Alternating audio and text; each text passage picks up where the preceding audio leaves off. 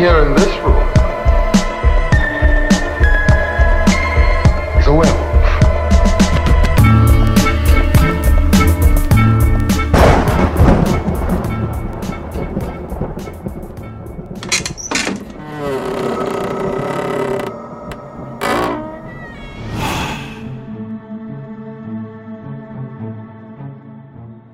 Hello and welcome back to another episode of the Mystery Vault podcast. I'm your host RJ McCready, and for this episode we're going to be covering one of the biggest mysteries in the world. It's like a global phenomenon, and I'm pretty sure that most of you, not if all of you listening to this show, will know about this one, and that is the Loch Ness monster. That's right, guys, the elusive Nessie, who has staked its claim around the world, because when people talk about lake monsters, and there are other cases in different parts of the world, people do compare it to the Loch Ness monster. It's up there, and as I said, it's a global phenomenon.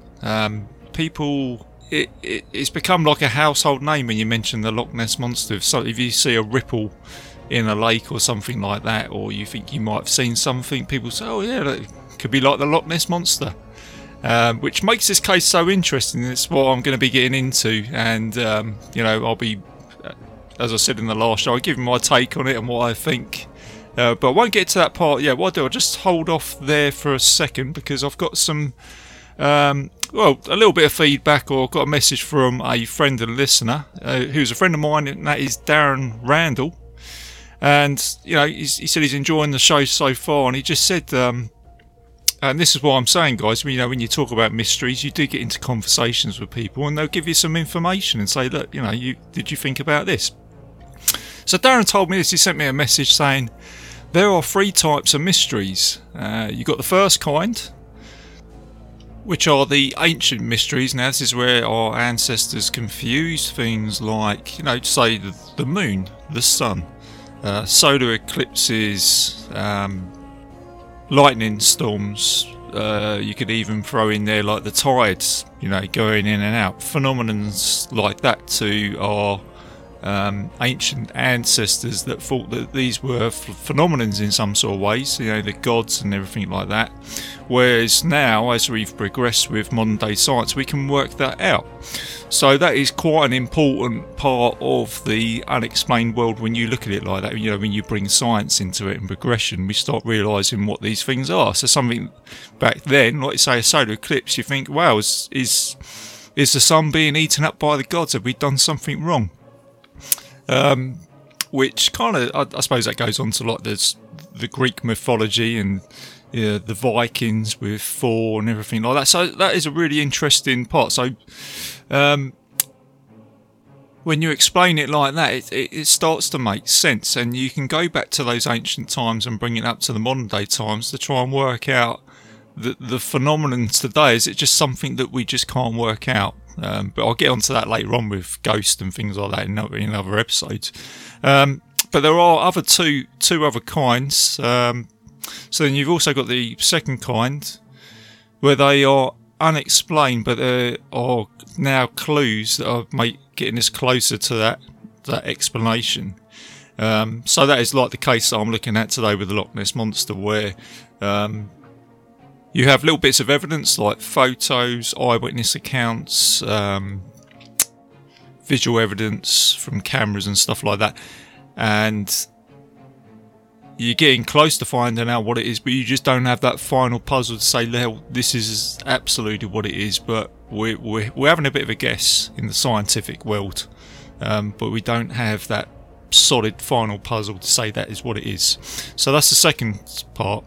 And then you have the third kind, which is like ghost and paranormal activity, where you'll have photos and sounds like the evidence that I was talking about in the second kind, but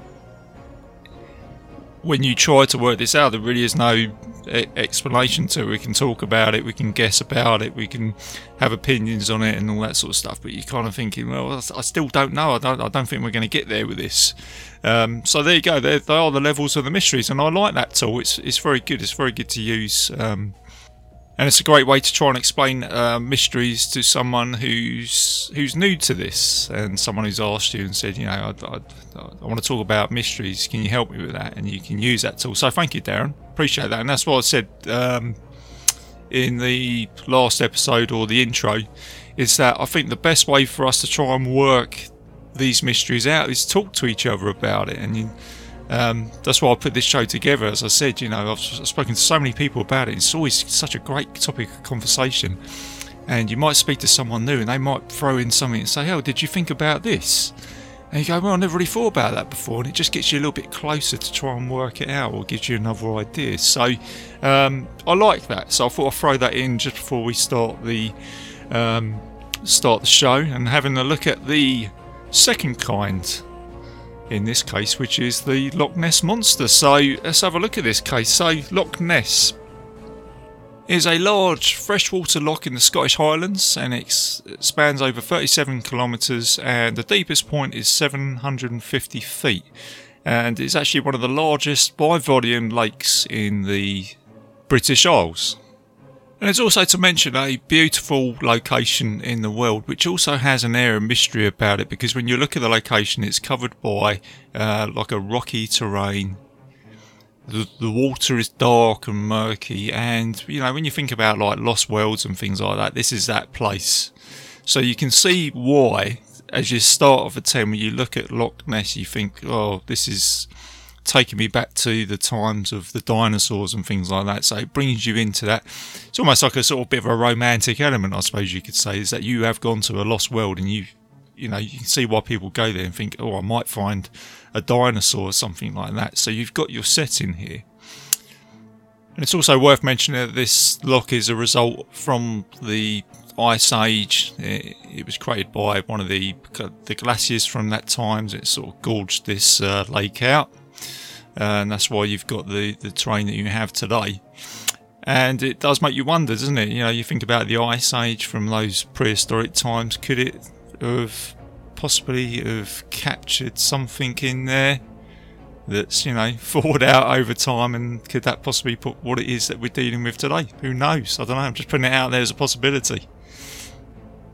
But that thought I had there is one of the possibilities that people think about in this case. And let's talk about Nessie. So Nessie is a cryptid in cryptozoology, and it's often described as a large, long-necked creature with one or more humps. So people describe it as a plesiosaur. That is basically the main thing that people think of when they think of the Loch Ness Monster, is a plesiosaur, which went extinct about 66 million years ago. And let's just talk about cryptozoology, because that's something I haven't brought up yet. So a cryptid is something that is insufficient in mainstream science. So basically, scientists are very open to the fact that new species are being discovered around the world. I think that's like every day, whether that's insects. I think there's different types of spiders. I think they're like the top ones in the league that get discovered. So scientists are open to the fact that stuff does turn up. But in this case, there is no hardcore evidence for them to say, yeah, okay, the Loch Ness Monster is a plesiosaur. Because I guess what they would need is something like a carcass, or to physically go on a boat in Loch Ness and witness a plesiosaur popping its head out of the water, and then them saying, okay, yeah, right, we can say this is plausible now. But that hasn't happened. And the other cryptids around the world, and there's an awful lot of them, just to mention a few. The other big one, it's probably bigger in this case, which is the Bigfoot, the Yeti, the Wendigo, the Jersey Devil, the Chupacabra. Other cases which I'd like to visit later on in the show, so I'll be looking into those. So I'll be using the word cryptid or cryptozoology again. So it's great. It's a great piece in the scientific world, and I'm sure there are scientists out there that are all for wanting to find these cases as well, because it'd be pretty cool. So I think the scientists are on side, but unless they've got hardcore evidence, at this time they just have to leave it open into the mystery world. So let's talk about the sightings and how this all came about. So one of the first cases was back in 1933, and it was on the 4th of August whilst George Spicer and his wife were out and about driving around the Loch, because there had been a new road that had been built around about that time, and people were able to drive around the Loch. Now in this case they noticed a large creature crossing the road, and they described it as a long neck, big body, high back, moving rapidly, and then it disappeared into the Loch. And they also said that it had something in its mouth. And they were like surprised by this, and they went to the media. They went to the Daily Mail, and they reported it, and it got put into the paper and described as a monster fish. And there's parts in the article describing like a sea serpent, a dragon, and this was the first case where they actually came out and said it's the Loch Ness monster. And everybody flocked to Loch Ness, the media, everybody wanted a slice of this. People were, sold into it. They thought that they're going to find something. And I suppose when you look at the time, and again, this is another important thing. In the 1930s, you've got to remember you had like a Great Depression, and people needed, some light in their life, a little bit of mystery, a little bit of hocus pocus. And I suppose if a plesiosaur or something like that was found in the Loch, you imagine back then people would it just brings people's spirits up. And a little bit of a segue here, but this is what I'm talking about. When we talk about mysteries, it does that. It brings in that bit of hocus pocus, and that's what we like. So you can see how that in the 1930s, when this hit media attention, people were just flocking to Loch Ness with their cameras to see if they could become the first person to take a picture of this. So this is where this became like a global phenomenon. Then a year later, there was a photograph taken. Now this photograph is the famous surgeon's photograph, and it's the picture of the famous plesiosaur head coming out from the Loch. And it's called the surgeon's photo because it was Robert Kenneth Wilson who took the picture, and he was a well-respected doctor, and he thought that if you put his name to this photo, it might just give him a bit of discredit in his profession. So okay, that's fair enough. So it became the surgeon's photo, and for the next 60 years this became the photo for Loch Ness. And guys, you've seen it all in the mystery books, and I'll be honest with you, when I think about Loch Ness I think about this photo because it's just iconic. So this time in the 1930s it became a worldwide phenomenon, and people were getting used to the name. It became a household name of the Loch Ness Monster, and there were other sightings and other photographs and some video evidence over the years. But again, as I said, there was nothing really hardcore, so that Nessie became, as I mentioned, the cryptid. And the surgeon's photo was the main runner to say, yeah, there is what we believe to be a plesiosaur. So that was, put into people's minds. But what's interesting is that the people started to look into this case, and they started looking at old texts to see if anybody else in the past had actually seen anything, and so it raised some attention.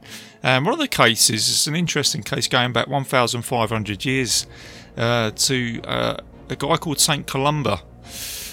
He was a missionary. He was going to see the King of Scotland at that time, and he said in some old text that he visited the Loch and he came across what he described as a beast in the lake, and he confronted it, and at this time there was someone who was being attacked by this beast. So being a missionary himself, or a man of religion, he outcast the beast and said never to return or attack anybody. So that is in some ancient text somewhere, which is interesting. Which is an interesting case where there is a little bit of folklore here going back to 1,500 years.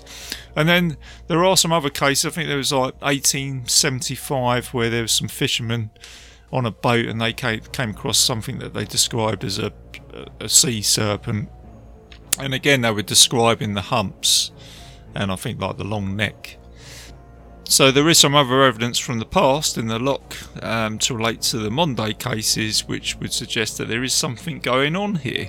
But going back to the surgeon's photograph, so as I mentioned, for 60 years it was like the leading photo of the Loch Ness Monster, and it was like the hard bit of evidence to say that there is, possibly a plesiosaur in there, and everybody was, had their own opinions on that, but there's a large amount of us that were thinking, yeah, that's, that could be what it is, because we've got this photograph, and it's pretty cool. But in the 1990s, a zoologist called David Martin disproved this photograph, and he did some work on it. He analysed the photograph, and it turned out to be a clockwork submarine with a plastic plesiosaur head on it, which was taken by the surgeon, Robert Wilson. But this is where this case kind of becomes interesting now. A year before he took that photograph, the Daily Mail hired a monster hunter called Marmaduke Wetherell, and he was a game hunter because there was so much interest in this case at that time. And he claimed that he found some footprints which belonged to the what he believed to be like a dinosaur. The Daily Mail had a look at those footprints, and it went into the newspaper, but then it got found out that it was a hoax. These actual footprints were from a taxidermist hippopotamus umbrella stand or something like that, which they had in those times. So he's using that to make these imprints and say, look, I found something unusual. But it got disproved as a hoax at that time. Marmaduke came away a little bit disgruntled by it all. He got found out, so he went to Robert Wilson. I think he was a friend of his at the time, and they just put this thing together to say, well, how about if you're a recognised surgeon, you're a respected guy, so if you take the photograph, let's have the Daily Mail over here.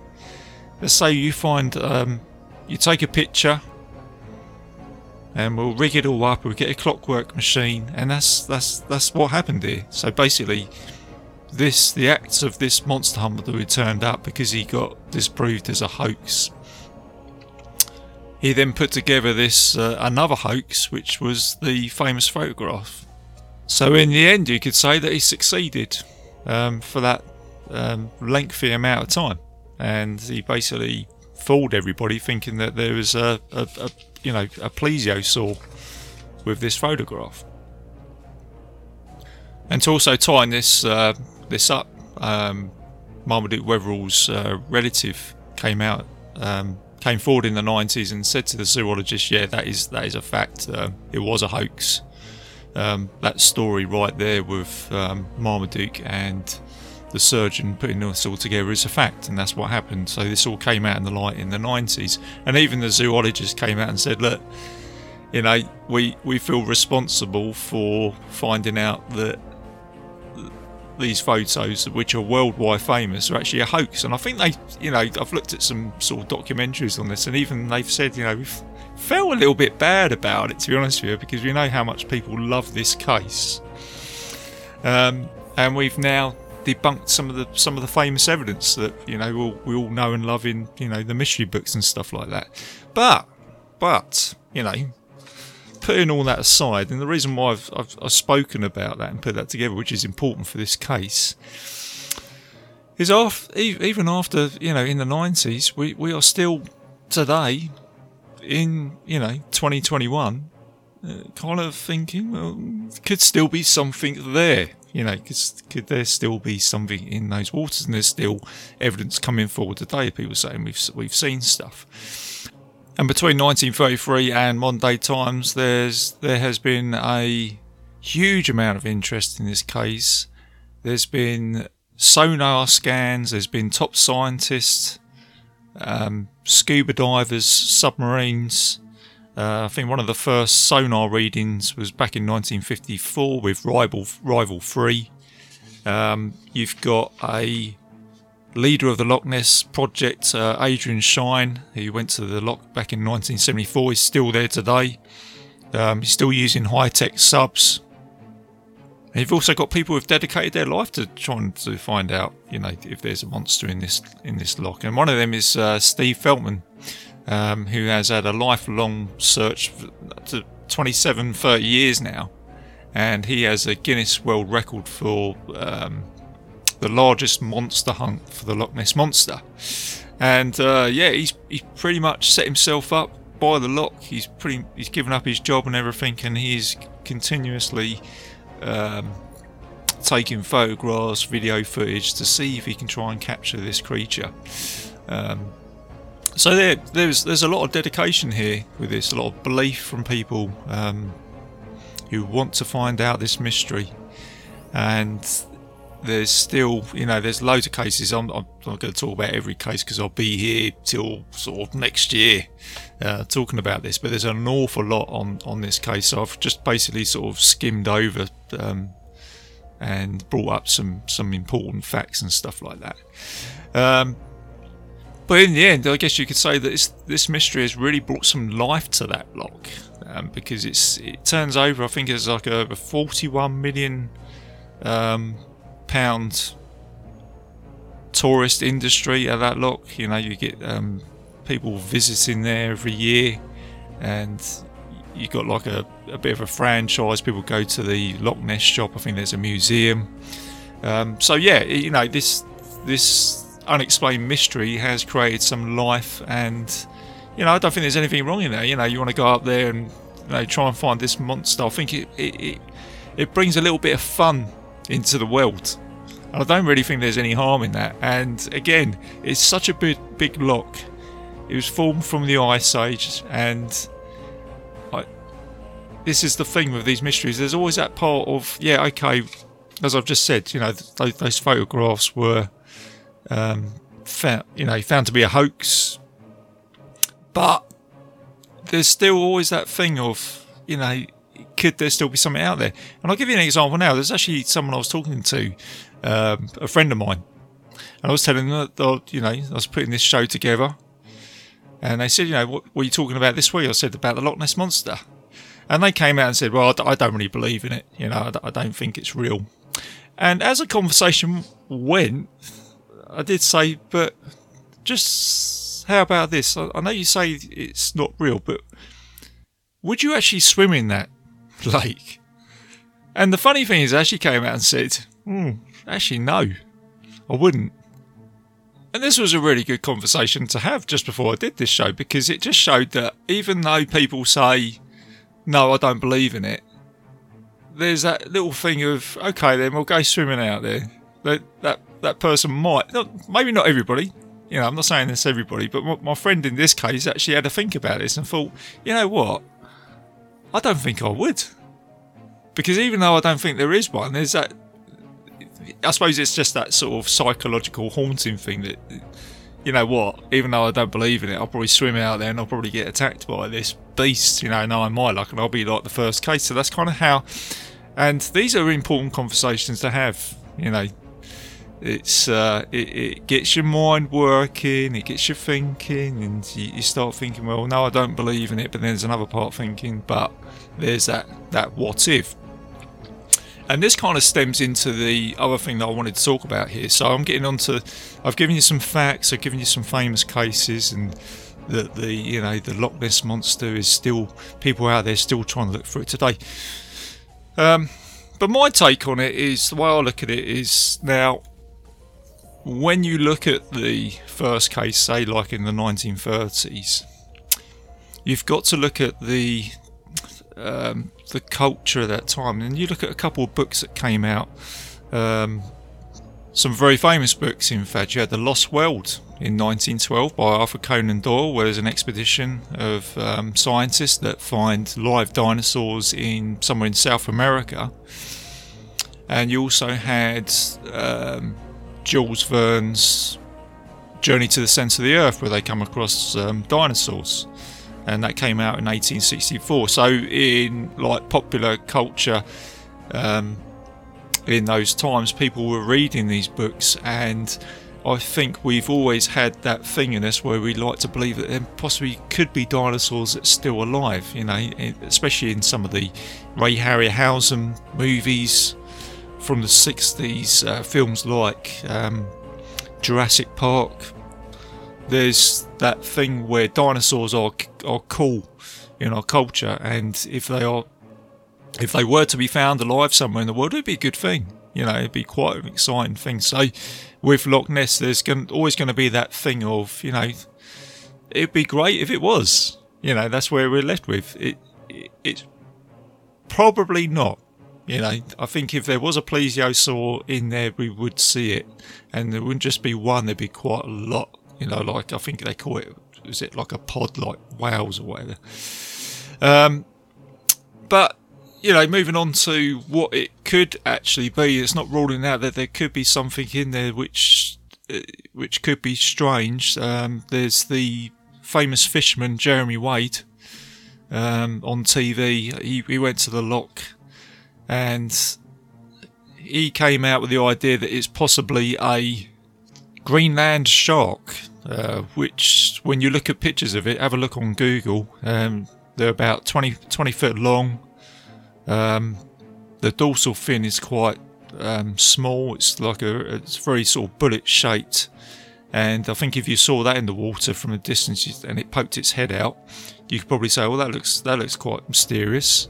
They come from the North Atlantic, and there's also some suggestions that the Loch actually goes out into the sea, so you could have possibly a shark like this that migrates into the Loch. Could be seals, could be whales. The other thing is you could have branches off from trees, which just get misidentified as being looks like a plesiosaur. So you've also got waves, phenomenons like that.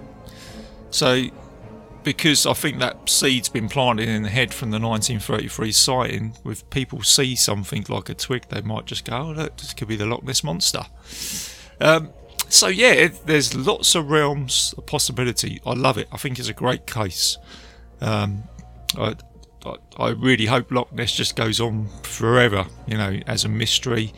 And as I said, it brings a little bit of hocus pocus, and it's not I don't see that as a bad thing. I like that. But what I will leave you with before I close the show up is there is also a case which, now this is kind of like a sort of final for me when someone says, do you believe in the Loch Ness Monster? And I say, well, there's a huge possibility that it doesn't exist, but I'll leave you with this thought.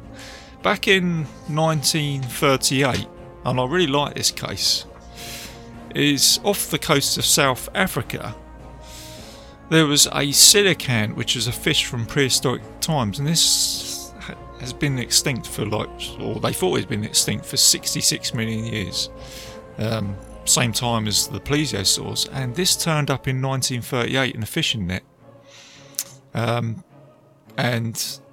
that just makes me think that, with a case like that, it's like, oh, this turned up. So if that's out there, what else could turn up? So there you go, guys. I will leave that with you as a bit of food for thought. And if you haven't seen the case with the coelacanth, have a look. It's a great case. So there you go. That is the Loch Ness Monster. I'm not going to talk any more about that, guys, because there is a lot more I could go into. I could go into a little bit more depth. No pun in that. But there you go. Hope you enjoyed that, guys. Let me tell you about when I'm going to be coming back soon. So I mentioned Bigfoot. There you go. I'm going straight in there for this. I'm taking out the big hitters. But my next episode will be the Bigfoot case. So I'm about taking a look at that. So that'll be coming out soon. Probably a week's time or something like that. And a little bit of admin for the show. I am a proud member of the Legion Podcast Network. So please go and check out all the other shows on there. Also check out my other podcast, my cinema review podcast called Bite Size Cinema. That's on all the other platforms connected to this show. So that's on iTunes, Spotify, and several other servers. If you put in the Mystery Vault podcast onto Google, there'll be it will take you somewhere where you can listen to the show. I've also got a Facebook page, so post anything on there, any mysteries that you want me to take a look at, any comments, anything like that. And yeah, that's about it, guys. So as always, keep it spooky, keep it safe, and I'll see you soon. I think this is a ghost story.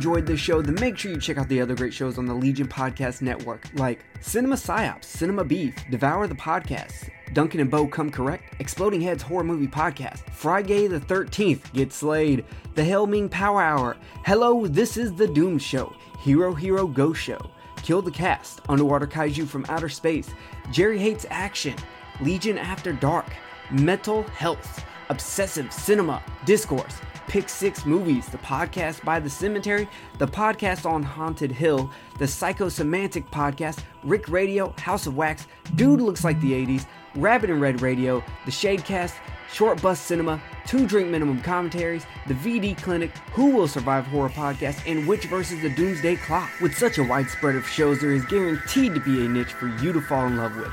Horror, politics, movies, books, sex, music, commentaries, health, video games, kaiju, action, news, comedy, and opinions that would most likely get you killed in some parts of the world.